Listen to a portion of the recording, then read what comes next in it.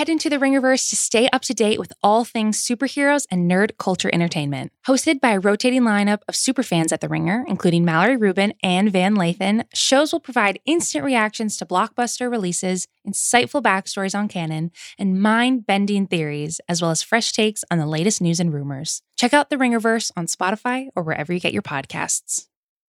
This episode is brought to you by eBay Motors. With over 122 million parts, from superchargers and brakes to exhaust kits and beyond, eBay Motors levels your baby up to its peak performance. And with eBay Guaranteed Fit, your part is guaranteed to fit your ride, every time, or your money back. With all the parts you need at the prices you want, it's easy to bring home huge wins. Keep your ride or die alive at ebaymotors.com. Eligible items only. Exclusions apply. Cold open question of the week, Kaz. What is the tallest thing you would fall off of just to make the crowd go wild? I would 1000% jump off of. I would do the Shane jump, the Shane like old school Titantron jump into like a plush, nice little pillow. It always like looked terrifying as a kid, but the older I got, I'm like, that looks really fun. I want to try that. Yeah, I would like to think I would do that, but I think like the second rope is my limit. Let's get going with this. Oh, come on, Dave. Come on. Let's start the show. What's going on, jabronis? It's Pitch Mr. Perfect, Skylar Aston. Hey, this is Bruce Pritchard. Roast Battle Season 1 champion Michael Hunt. The King of Sad Stop. The Silver Lake Heartthrob. It's Trey Kirby. It's Nick Mundy. It's your girl, WWE superstar, the legit boss, Sasha Banks. Hey, this is WWE superstar Braun Strowman. My name's Kevin Owens. I'm Shinsuke Nakamura. Zach Linder. Dan Black, a.k.a. the Goof Raja. I'm AJ Styles, the phenomenal one, if you will, and you're listening to the Masked Man Show. The Masked Man Show. The Masked Man Show. The Masked Man Show. The Masked Man Show.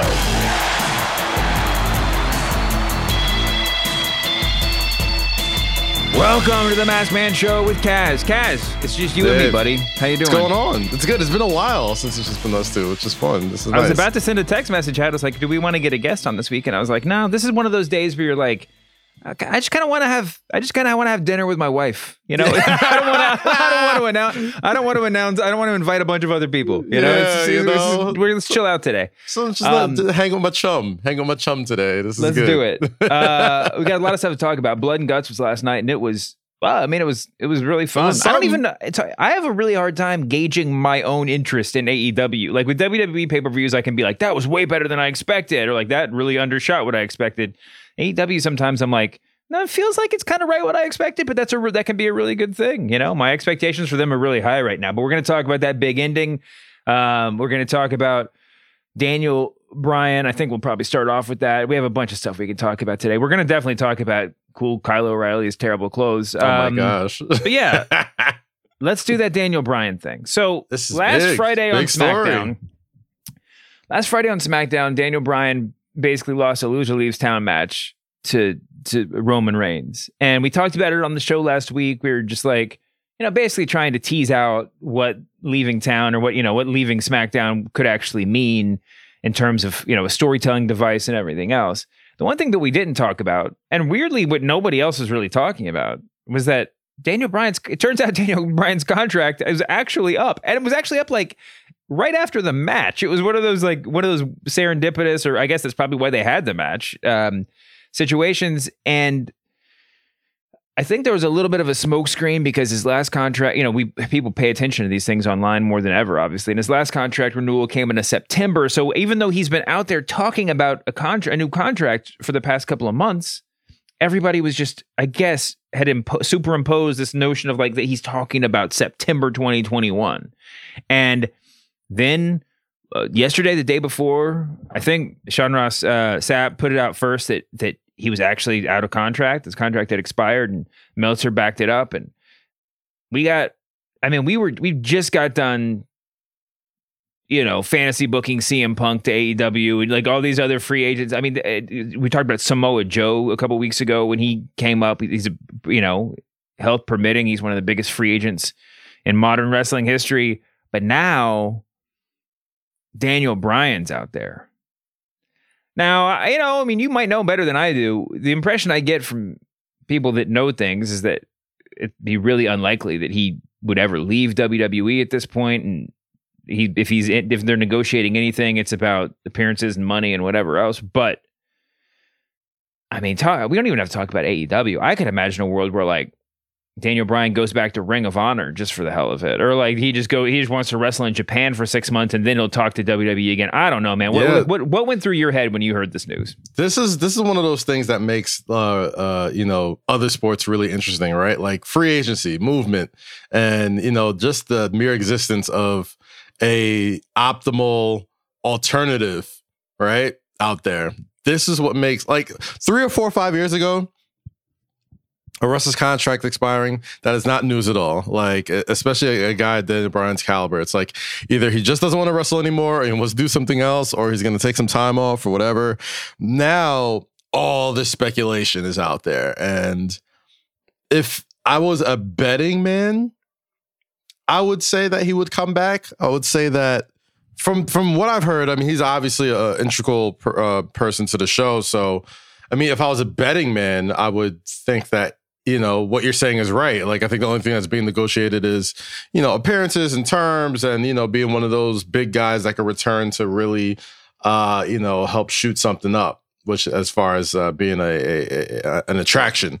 But what makes this interesting is that, like, I don't really know. I mean, like, on the other hand of it, like, Daniel Bryan is this super wrestling purist, and he's been quoted about saying how much he enjoys the AEW product and Kenny Omega and the Young Bucks and, like, all these other guys. And a few weeks ago, we're talking about fantasy booking Samoa Joe and CM Punk, right?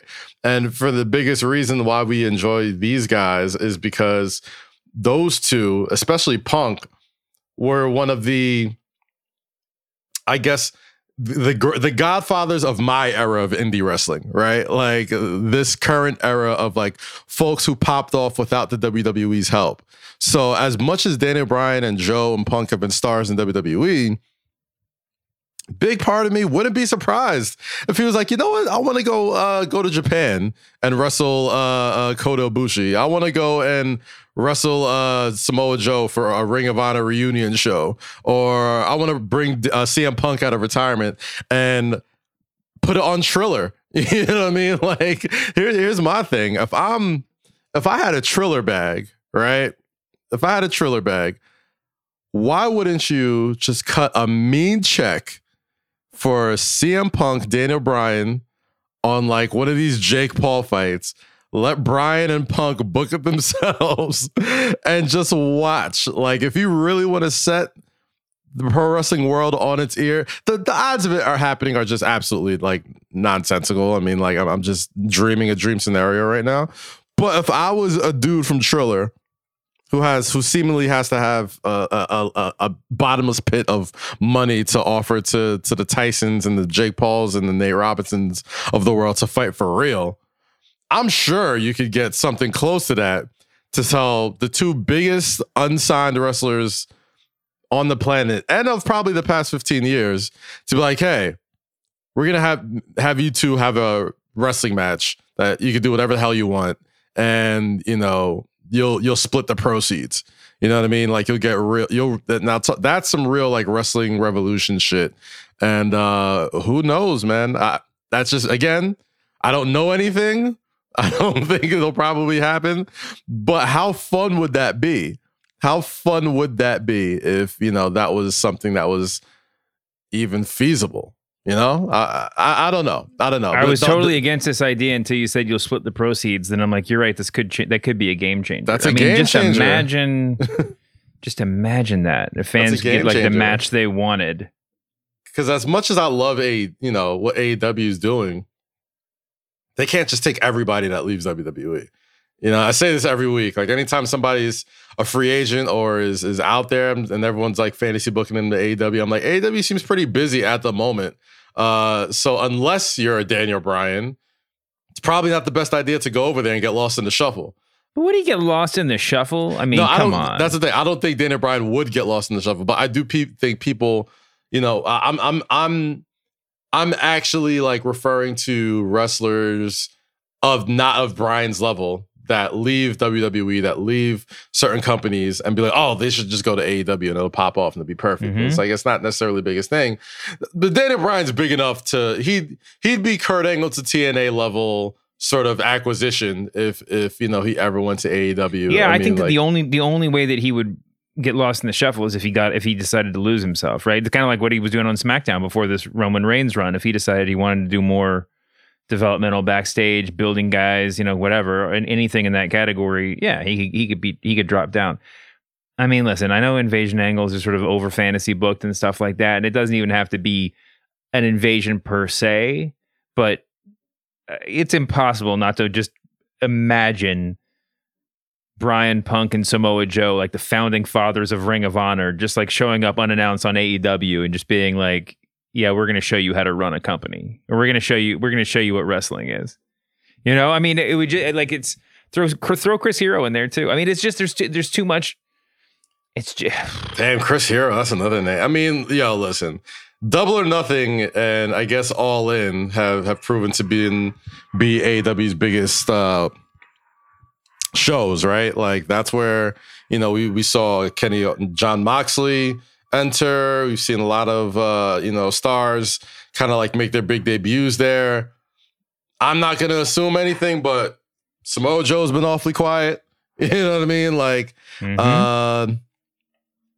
and I just can't get over those quotes. I mean, like Daniel Bryan's been like very extremely complimentary. Not to say other wrestlers have been complimentary of AEW, but like it kind of hits different because Bryan has wrestled a lot of these guys and knows a lot of these guys, and he's a wrestling purist. And I'm sure there definitely is a world where the WWE wouldn't really like him to be a free agent.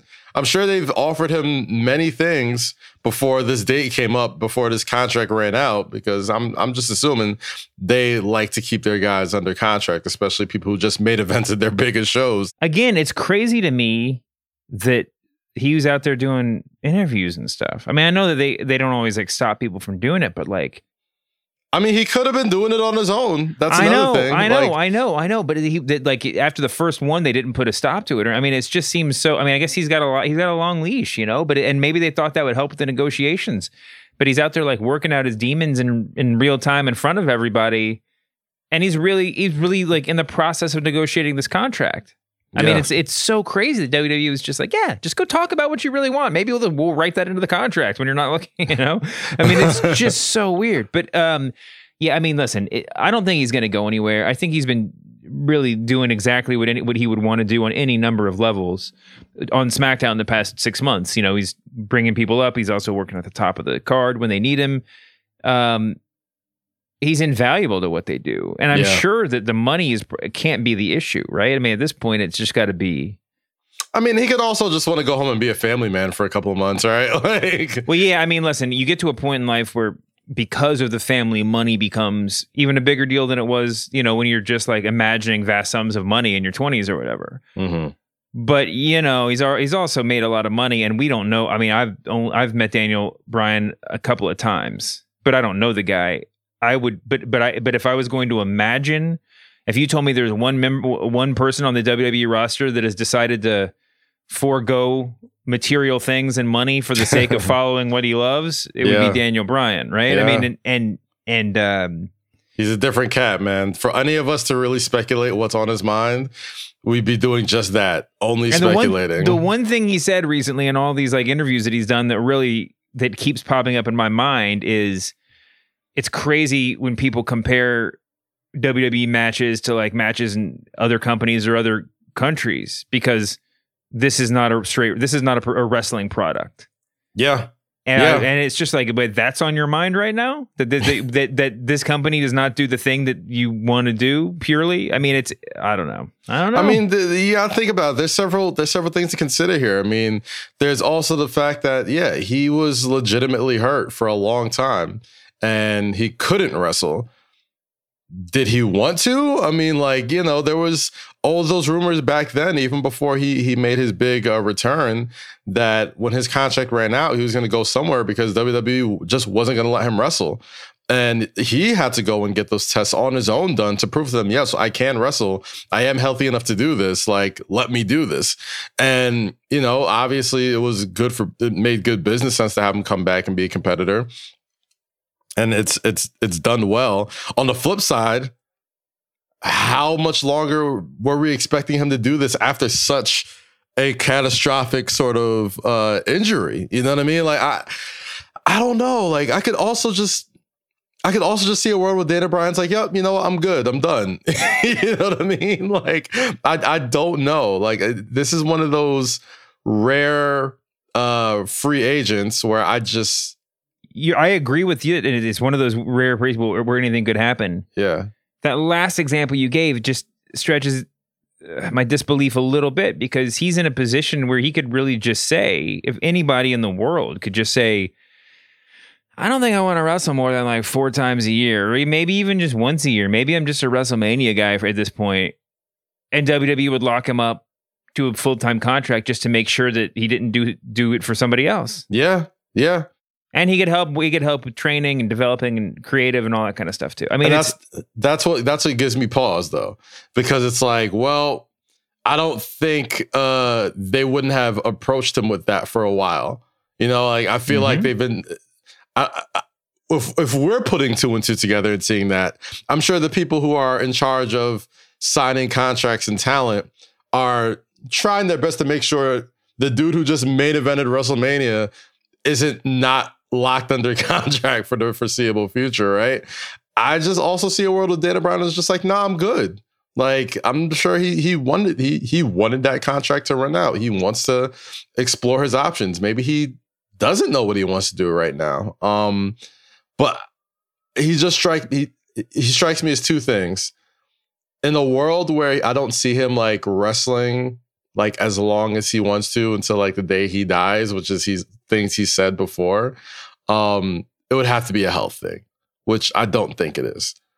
In the other world, it's like, if there's any top dude in WWE that would leave to go and, you know, for the sanctity and the purity of pro wrestling, go kind of do their own thing, it would be American Dragon Bryan Danielson. So I don't know.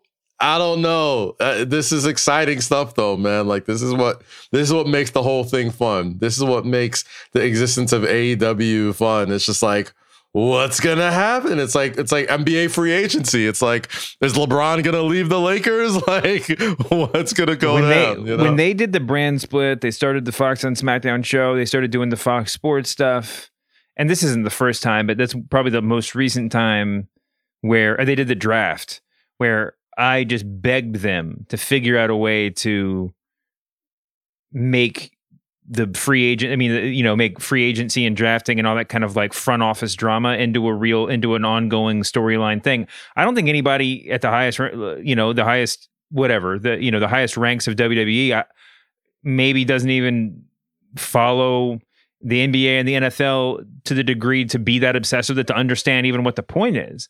But it's what people care about now. And the fact that the most, the most exciting thing in professional wrestling is Daniel Bryan's free agency, and WWE can't find a way to monetize that is kind of damning in a certain way. You know, I mean, this should, even if there's kayfabe contracts, right? Give all your wrestlers kayfabe contracts. So like a year before, 6 months before their actual contract comes up, you have to address the fact that they're out of contract on the screen. Make it a thing. Yeah, they've done it before.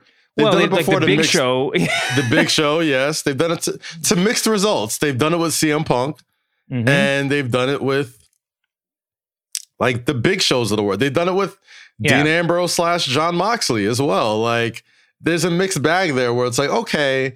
Well, I don't just mean people leaving. I mean, like, actually add a layer, like have a third writing staff that just covers like people going from show to show because they're free agents, or like, having like people negotiating contracts. Man, it sounds boring, but it's what people care about. Have like a fake Woj for wrestling Twitter account that just like they should have Ryan stuff. Satin just like being the kayfabe contract guy and just being like, the WWE, and I feel like they did that for a while too. Like when the network first popped off, like they had like the satin sheet, and it was when WWE Backstage was on with Punk and Renee, like they would like talk about these things and talk about contract extensions and people signing. Like when John Morrison like came back, it was like a big like news story like on the show, and the blurring of the lines of, okay, what's a real contract and what could we use for the show?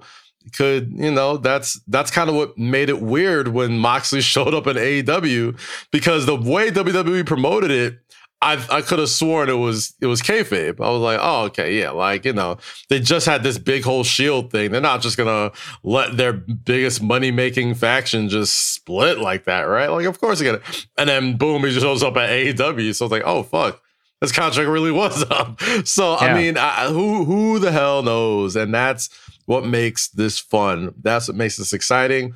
But I would answer back to the kayfabe Woj angle that WWE should implement.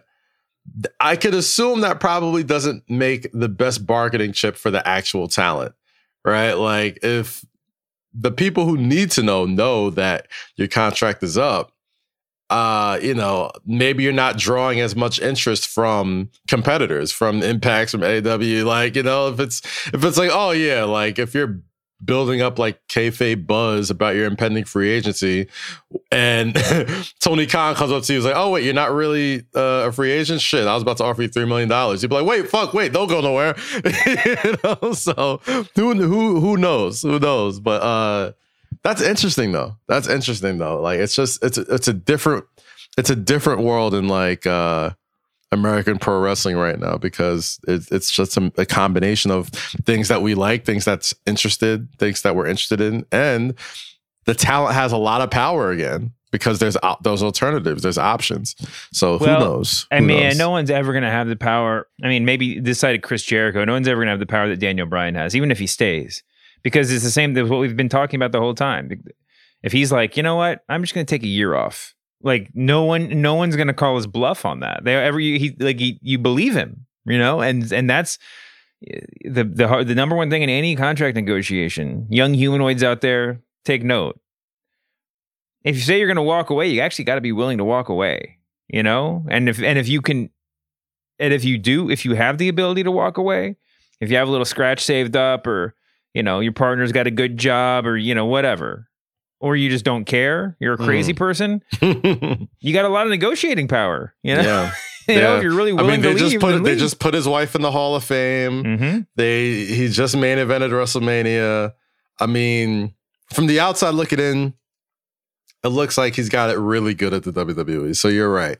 I don't know. The one thing they don't do, and I will say this, even if the contract thing's a non-starter, even if I'm a crazy person, an idiot for bringing it up, I will say that the Moxley thing was weird because we didn't really know what was happening. You're right, but then he left and he was gone, and they're basically they just say we're not going to give him any promotion now that he's gone from WWE. But I was rewatching actually a lot of the Montreal Screwjob stuff last night, just all different kinds of tape. And I know that like Vince is not the number one heel in the company anymore, but man, there's so much to be gained from Vince or somebody, Shane, Stephanie, Triple H, just coming out and saying like, yeah, I saw Daniel Bryan's contract demands and I decided to let him walk because he's just not worth it. And just take the heat, right? Oh yes. Hey, look, this isn't a gimmick. He's really not worth the money he wanted. I'm sure, some billionaire down in Jacksonville will be willing to give it to him, but it's not going to be us. Man, we got shareholders to answer to. That make shareholders the heels. Boo! Then Nick Khan comes down the aisle and is like, "That's right. It's all about the money. It's all about the money." Oh my God! What if Nick Khan is just the double agent here? What if this is a long con? The two cons are in it together. The long con from the cons. Nick Khan comes in and releases his little buddy Joe, Samoa Joe, and refuses to come to terms with to green light a Daniel Bryan contract. And what if Trevor Lawrence is the higher power and he like reveals his mask? It's like, it was me. me, Vince. It was me all along. I've controlled the Khan since I was in Clemson University to bring down your empire. Now, I don't know. But I'll tell you this much. Yeah. I would love to see Daniel Bryan versus Kenny Omega. I would love to see Daniel. Obviously, there's about 10 dream matches you could put down just talking about Japan and AEW. Oh, speaking of dream matches, I don't even know if this is on the board or not, but did you hear about El Idolo Andrade calling out Kenny Omega? Yes. At AAA, talking about dream matches. Like, man, that is a match I really, really want to see.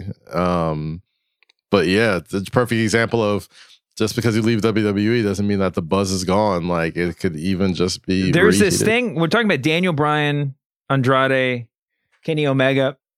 Physically, it's like they're all action figures from the same line. Like they're all just like a little bit short, broad shoulders, like and really hard, like very but it's like strikers. There's just a lot of similarity, although their styles are very different. That makes me just like, for some reason, it just like brings out some childhood fantasy for me where I'm just like, yes, I want to see those guys fight each other, like those specific dudes.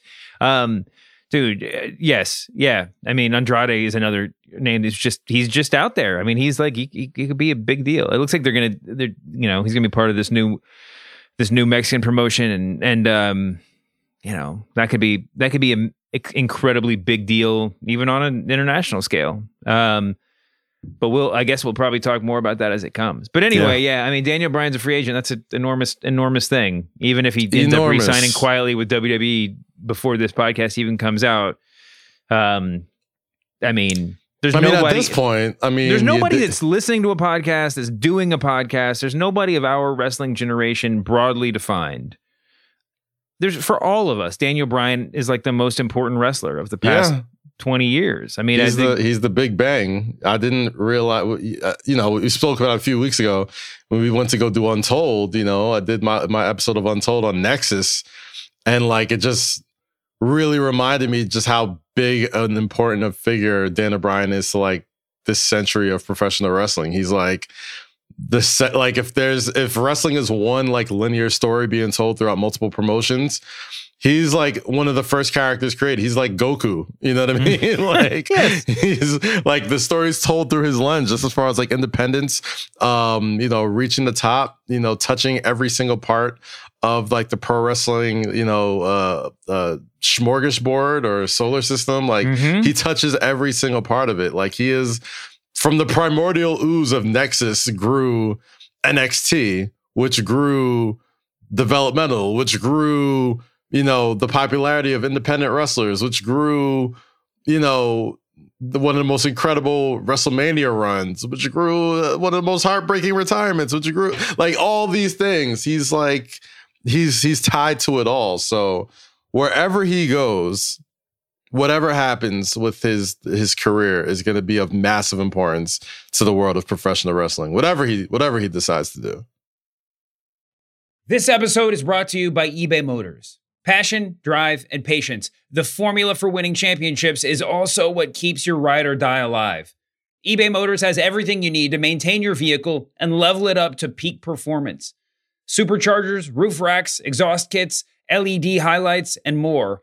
Whether you're into speed, power, or style, eBay Motors has you covered. With over 122 million parts for your number one ride or die, you'll always find exactly what you're looking for. And with eBay Guaranteed Fit, your part is guaranteed to fit your ride every time or your money back. Because with eBay Motors, you're burning rubber, not cash. With all the parts you need at the prices you want, it's easy to make your car the MVP and bring home huge wins. Keep your ride or die alive at ebaymotors.com. Eligible items only. Exclusions apply. Well, we got to roll on. Nothing else is going to be that exciting. Not even Chris Jericho flying off the.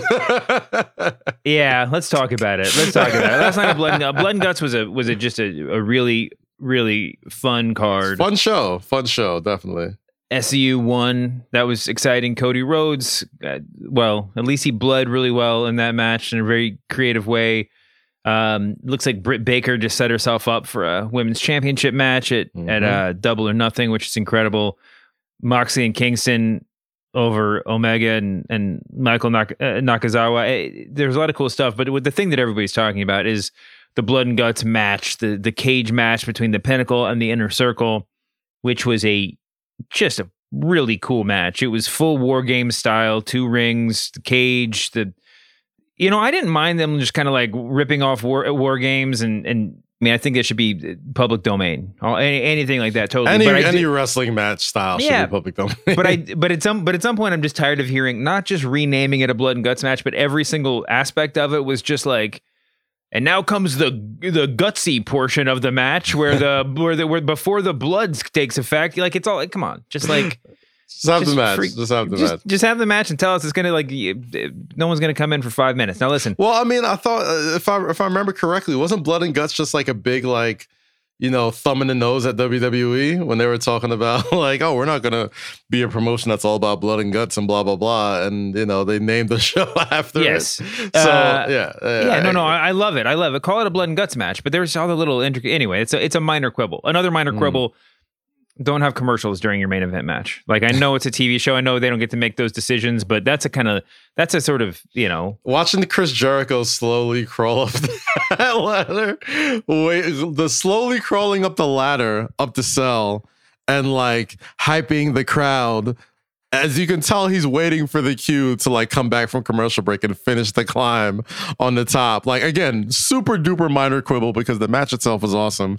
But like, it was such a drag where it's like, okay, here clearly comes the finish, because on that picture in picture, the whole point of picture in pictures is so you don't miss a minute of the action. So even if I'm just like passively paying attention to the match, now I'm even more locked into the match because here's this commercial I don't care about. So I'm just watching what's happening with no sound and just watching Jericho just like spam the taunt button, spam R2, like running up the cell. Yes, that's exactly right. I'm like, okay, all right. I guess the big finish is coming, so don't go nowhere. I feel like we're getting to the big finish, and the big finish is what it is. But before we get there, I just want to take a few minutes to say this match was freaking great. I mean, just so like good. Every bit of it was perfectly conceived. It was so smart. It was every wrestler looked fantastic. I like Sean Spears 20 times better than I did going into the match. I love the Inner Circle's like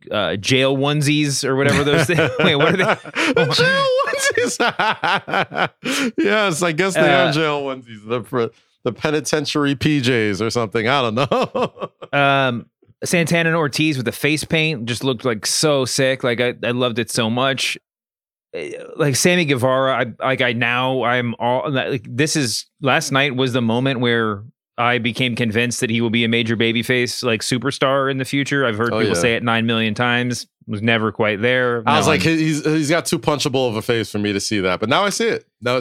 Yeah, that little coast to coast that he did, the Spanish. Oh my God, that Spanish fly where he and Spears were like in the middle of the ropes between the rings, and Spears got hit in the back and. I mean, what kind of timing? And then after that, Guevara missed the little springboard thing, but it didn't matter. Like it was like that not mattering might have been the biggest thing. I don't know. It was a great match. And Wardlow looked great too. Wardlow's another one where it's just like everyone's like he's going to be a big star, and I'm just sort of like meh. But like after last night, I'm not gonna dispute it. My problem with Wardlow, when I always talk about size and body types and this really doesn't. It's not a thing I think about day to day, but I do. At some point, I'm like, you get exhausted from about all the the quote unquote big guys in AEW, where it's just like, and then it's like they have all these giants, and then John Moxley walks in, and he's taller than all of them. It's like you either have to have like a company wide rule that you're not going to hire any WWE guys who are over 5'8", or you got to quit calling your 6'1" guys giants. It's just that you got to pick one or the other. But anyway, Wardlow's a star. I'm not even going to mess around. He's incredible. But the ending. Okay, so the ending, they're at the top. So there's a lot of conceptual stuff that goes into this, but basically you have to, like, it wasn't really clear, but sort of like you have to submit. You have to give up, right, to lose the match. So MJF and Jericho are on the top of the ring. MJF is like hitting them with the diamond ring and whatever, and everybody's all bloodied up, and it's a really cool spot. And setting aside the fact for a moment that the whole point of the match is that you're trapped inside a cage, and now these two guys are like on top of, they're no longer trapped inside the cage, but they get up to the top, and MJF basically just like looks down at the hard concrete floor, as Tony Schiavone keeps pointing out, the concrete floor, and threatens to throw Jericho off, forcing the rest of the Inner Circle to give up. And then they do give up. The Pinnacle wins the match. And then, of course, MJF pushes Jericho off anyway. No, that dastardly devil. My gosh. And he pushes him right into a part of the, concrete floor that's actually a bounce castle with some cardboard over top of it. That's what it felt like. So it was great. I mean, MJF milked the hell out of it, which was, he did his job. He did what he was supposed to do. But I do think people were being a little harsh online. No, I don't about the reaction. Maybe they were. Maybe I wasn't looking online fast enough. By the time I got online and started looking around, 99% of the commentary were people complaining about the reaction to the spot. Yeah. Saying and making the case that everybody was complaining too much about the spot. But I didn't really see that many people complaining about the spot. What I saw was people complaining about the fact that it looked fake and that they could have shot it better. Or zoom the fuck out. Zoom the fuck out, production. Yeah, zoom out. Get an overhead shot. Or make him fall off screen. Or cut to black and just be like, listen, folks, we're not going to show this. It's too graphic. Oh my gosh, just terrible. What an incredibly horrific scene. We can't even show you what this was. TNT is going to get us off the air. Like, incredible. What the hell? Like, that's what you do. I mean, they sold it. It's an incredible visual, but it's like the zoom when you zoom in on Jericho afterwards, he doesn't even look hurt. He looks like he's in a bouncy ball pit, like just like chilling. It's like, my God, he might have broke his back. I'm like, really? He looks quite comfortable. He looks quite cozy. What I kept seeing online was people saying, listen, you were mad when Matt Hardy really did concuss himself and knock the brains out of his head on the concrete floor, and now you're mad that they actually did a safe bump. Bingo. They're like what do you want Jericho to get hurt? No, nobody wants Jericho to get hurt. First of all, well, listen, I don't think it needed to be more dangerous than it was, but it is natural for I mean, you should be expecting fans to say, Shane McMahon is the same age as Chris Jericho and just did a back bump off the top of a taller steel cage into the ring a couple weeks ago, right? Straight flat, yeah. Yeah, that's like that. Like, it's okay. You might say like, well, that's ridiculous and nobody should be held to that standard. Okay, that's fine. But as the promoter, you should be expecting people to make that comparison. Yeah. Right? Yeah. And then, and if, there's definitely a case where it's like, if you can't, it's fine if you want to have your guy jump into a ball pit, but if that's the best you can do and there's no technical way to make it look better, then maybe having your 50-something wrestler fall into a ball pit's not the ending you want to go for in the match, maybe right? Not. You got your ending. It was a bonus ending, really. Yeah. But I think that the solution is really simple. I mean, they could have made it look better. I mean, they just could have listen, if the underside of that fake metal floor was not wood or cardboard or whatever it was, if it was black, if it was silver, that would have gone a long way. Also, if you would just put there's a lot of people online making good technical suggestions. If the stuff wasn't laying right on top of the crash pad, it would have looked a lot better. If you put a 6 inches so the flooring falls in, before he hits the crash pad, that would have looked a lot better. It's a kind of, and everyone's like, WWE does this stuff all the time. It's like, WWE stuff actually looks better. Even way better. When Braun Strowman jumps 5 feet onto a crash pad, it looks better. They just have they have the experience to know just throw some coaxial cables up in the air when he falls, and it just looks more real. It's silly. These are the things that when you talk about, when you hear wrestlers interviewing, it really shout out to the guys that don't get the attention about, the people in the back, the production. This is exactly what they're talking about, because you don't notice it until you notice it, right? You don't notice those, Apollo Crews' whole heel turn is based off him dropping giant steel steps on Big E. He didn't really drop steps on Big E, but production made it look like he really dropped steps on Big E.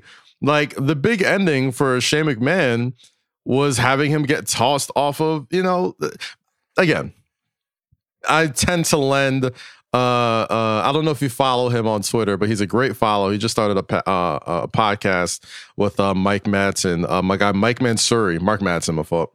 Mike Mansouri, who was one of the big dogs at WWE when I was over there, one of the heads of production, like Hunter's right-hand man. He's got a great podcast out. And the first thing he said was, and I agree with him completely, the first thing he tweeted right after the main event was, those guys work their ass off only for production to, make them look silly. And what is this reminiscent of? It's reminiscent of exploding barbed wire death match with Kenny Omega and Jon Moxley a few months ago, where they have a banger of a match and then it's completely swept under the rug and ruined because production isn't top of the line. It's not top quality. It's not what WWE would do. And I'm not saying everybody should do what WWE does, but they've been doing this forever for a reason. Like, they know how to pull these stunts off and to make it look crazy. And there's a reason why they show Mick Foley getting tossed off of a cell a million times, because it happened one time only, and they figured out safer ways to do it ever since then that still look impactful, that still look great because they've learned from their mistakes. So I assume AEW and their production team are going to figure out ways to not have this be an issue, because it's starting to become one. If there was one lesson that you could have learned from the exploding barbed wire death match, the simplest solution was that they should have had the cut video button ready to push, right? Like, push the button and you can come back from it and recover somehow, right? And it makes sense, right? It's just like it exploded so much it cut the video or whatever. My biggest qualm is that would have worked here too. Like, don't show it until it's happened, right? Just be like, no, we're not going to show that angle. That is terrifying. Like, we're not going to air this live. We might never get to be on TV again if we show you this. And then you show a considered black and white thing. That's a great use of Tony Khan right there, where you could have him come out and be like, it was my choice not to show that. I know we promised you blood and guts, but I mean, we just got this new contract with Turner Network Television that if we showed you the gruesomeness of what happened to Chris Jericho, my goodness, we're trying to get promoted during the NBA Finals and the NBA playoffs. They would never show us on the air again. God damn it, Pinnacle. You've gone too far. We hate you. And now you've made some ultra, ultra, ultra heels and you've kept Jericho safe and you've made it look badass. And you don't have people looking at you like, oh, wow, that's just... Here's the thing. Kind of a letdown. Well, this is a minor thing, but I'm going to compare it to the Shane WrestleMania bump just in terms of this. Everybody expects Shane McMahon to fall off a cage through a table at this point, or to fall off the Titantron or like whatever, and like go through a thing and whatever else.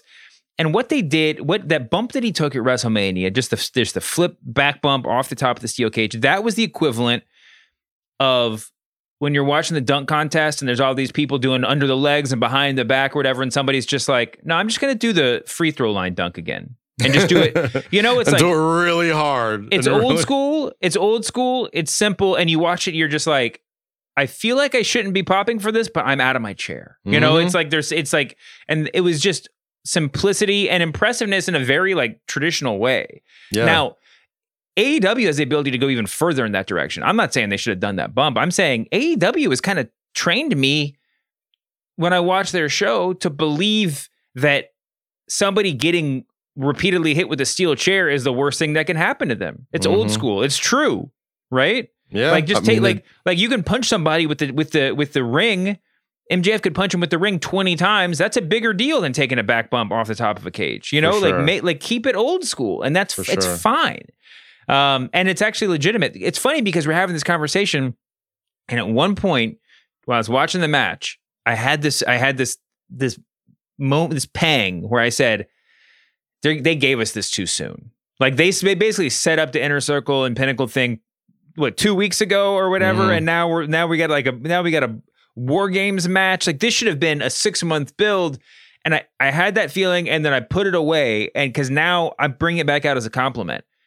I don't have a moment. I honestly don't have any question at all about whether or not AEW is booking this feud correctly, because I trust them implicitly to do it right.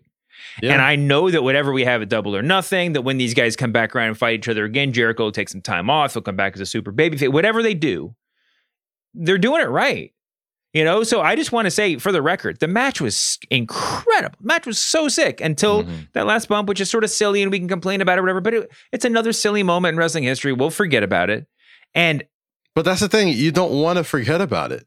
Like, these are if you want to have these moments that you can replay in your AEW wrestling packages and all this type of stuff, like, you want to be able to have an exploding death match in your package. You want to be able to have Chris Jericho getting tossed into oblivion and not conjure up memories of like, oh, that looked cool, but we remember how silly it really was in the long run because everyone forgot about it. You're supposed to take advantage of these big spots. That's the whole point. That's the whole point of these things. You're supposed to make these moments. And I totally agree, because with WWE, I always say when something's bad, I always say, but it'll look good in the video package. You know, it'll look good when we look back at it.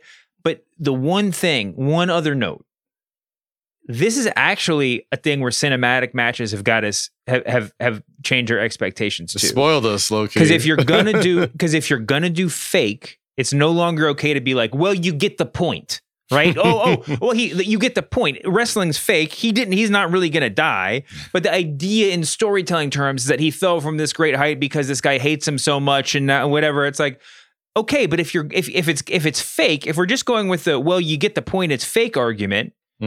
Pre-tape it. Make his fucking head explode. Like, right? When he hits it. Like, seriously, even if you're not gonna pre-tape it, why not have like a freaking blood pack, like a giant blood pack underneath the flooring so that when he hits, it just squirts everywhere? Like, why not? Like, why not have blood coming out? Like, have a blood pack in his mouth so he spits it out when he hits the ground. Chalk outline with a blood make spot. it if the argument is like, well, it's fake anyway, then make it awesome. Like, make it awesome. That's the thing. We don't wrestling fans are so fickle, man. Like, I love shit like that. Like, I love a good over the top sort of wrestling shtick, right? And I feel like we've still only scratched the surface on how over the top we can get because, you know, we want the live experience. I loved the pre-tape wrestling match era. I loved the cinematic film era because it got us one last great match with The Undertaker out of it, right? And Sting and fucking Sting. We got John Cena. Like, we got like a low-key proper goodbye to, like, you know, every WrestleMania, every weekend Monday Night Raw era of John Cena. Like, we've gotten some cool stuff where you can legitimately kill people off. And people are like, you get it though, right? You know? So if this was the way to write Jericho off for the time being, which I'm assuming it will be, cinematic matches they've kind of put us in a situation where, fuck, I know this could have been better, but you're not going to be a stickler because the dude is safe. He is 50 years old. You know, we get it. It's a show. We really don't want Jericho to fall 40 feet off the ground into concrete. No, we just want to see a good show. Listen, not for nothing. This is it's parsley on top of the food. It's like it doesn't take away from how great the match is. It's just that that's what you want to. Not for nothing. Like, we know wrestling's fake. We still talk about work punches, like working punches. You know, it's like yes, I know that he's not really punching him in the face, but I don't want to see him like. You know, I don't want to see Roman Reigns doing like Orange Cassidy shtick. Yeah. You know, I mean, there's a time and place. You know, you want it to look real. Yeah. And, you know, whatever. Anyway, moving on. It was a fantastic show. And I hate that we have to quibble about these endings over and over again. But it was, I mean, listen. Just nail one. Nail one at the end of the day. Even with that ending, it was really good. I really liked it. I mean, now I'm just at the point where it's like, well, if AEW is going to announce a match that's going to be like, oh my God, it's going to be the bloodiest, goriest, ramporious match of all time. Now I'm just like, there's a good chance they're going to fuck it up. There's a good chance they're going to fuck it up at the end. If I had to choose between them fucking up cinematic endings to pay-per-views and then fucking up like basic storytelling, long-term storytelling, I'm happy to let them mess up those endings. It's a happy trade-off, right? Because at the end of the day, they're safe. You get the idea, you get the gist, and we're just being nitpicky wrestling fans that want everything to be awesome all the time. Great segue. Time to be a nitpicky wrestling fan. Yes. The one other thing I had that I definitely want to talk about this week was what? Do you know?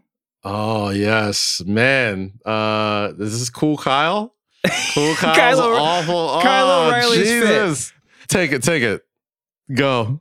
I'll go easy on it, all right? First of all, the point is that Kyle O'Reilly looked like a total freaking dweeb on NXT.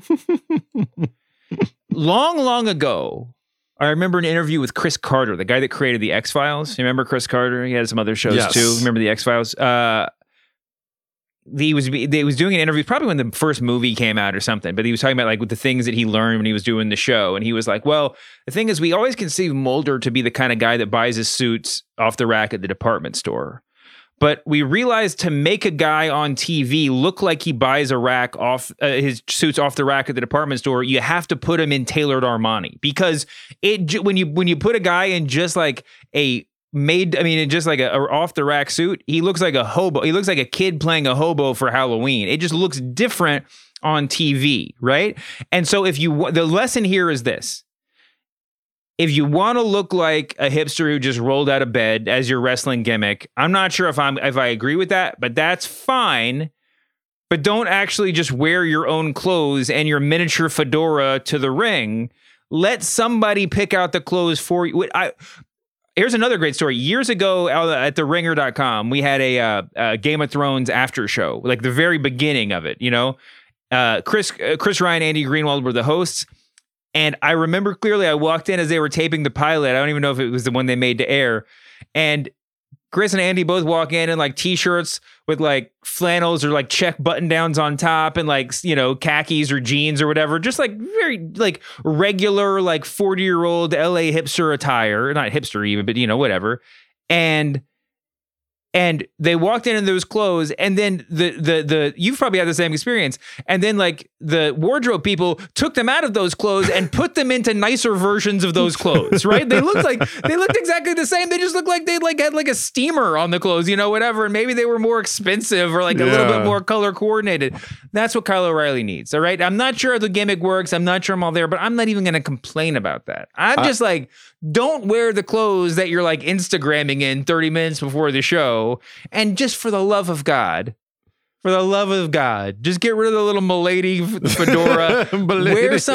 Wear some like Pharrell shit. Wear some stuff with some actual personality to it, and not something that, listen, you sell your gimmicks at Hot Topic. You don't buy your gimmicks at Hot Topic when you're a professional wrestler.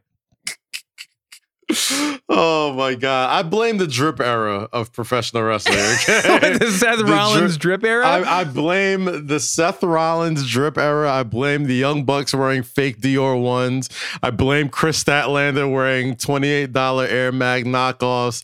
I blame everything because it's exposed a long, you know, known thing that I've known for quite a while, as long as I've been a wrestling fan, especially as an adult, is that wrestlers, by and large, cannot dress for shit. They are just notoriously just horrid. I always think back when Benoit Malenko were inducted in the Four Horsemen, and they came out in like wrinkled collarless like pirate shirts with vests. And I was like, what the hell is that? Like, yes, you got to have stylists on this stuff. Not everybody is born Ric Flair with this like impeccable sense of style. Not even Ric Flair style, right? Because like once it's the gimmick, it's like, okay, we're going to have like a room full of people, or at least a handful of people, or at least somebody who really knows what they're doing when it comes to getting this fit off, right? But it's gotten to a point where, you know, wrestlers are just, by and large, just such awful dressers that like they can't even pull off the simple stuff. So when they have like just a simple fit upgrade, it's like, oh, okay, he was killing that. Like low key, Dave Bautista used to get fits off as a wrestler, right? Like he used to come in with like cream colored sweaters, turtleneck,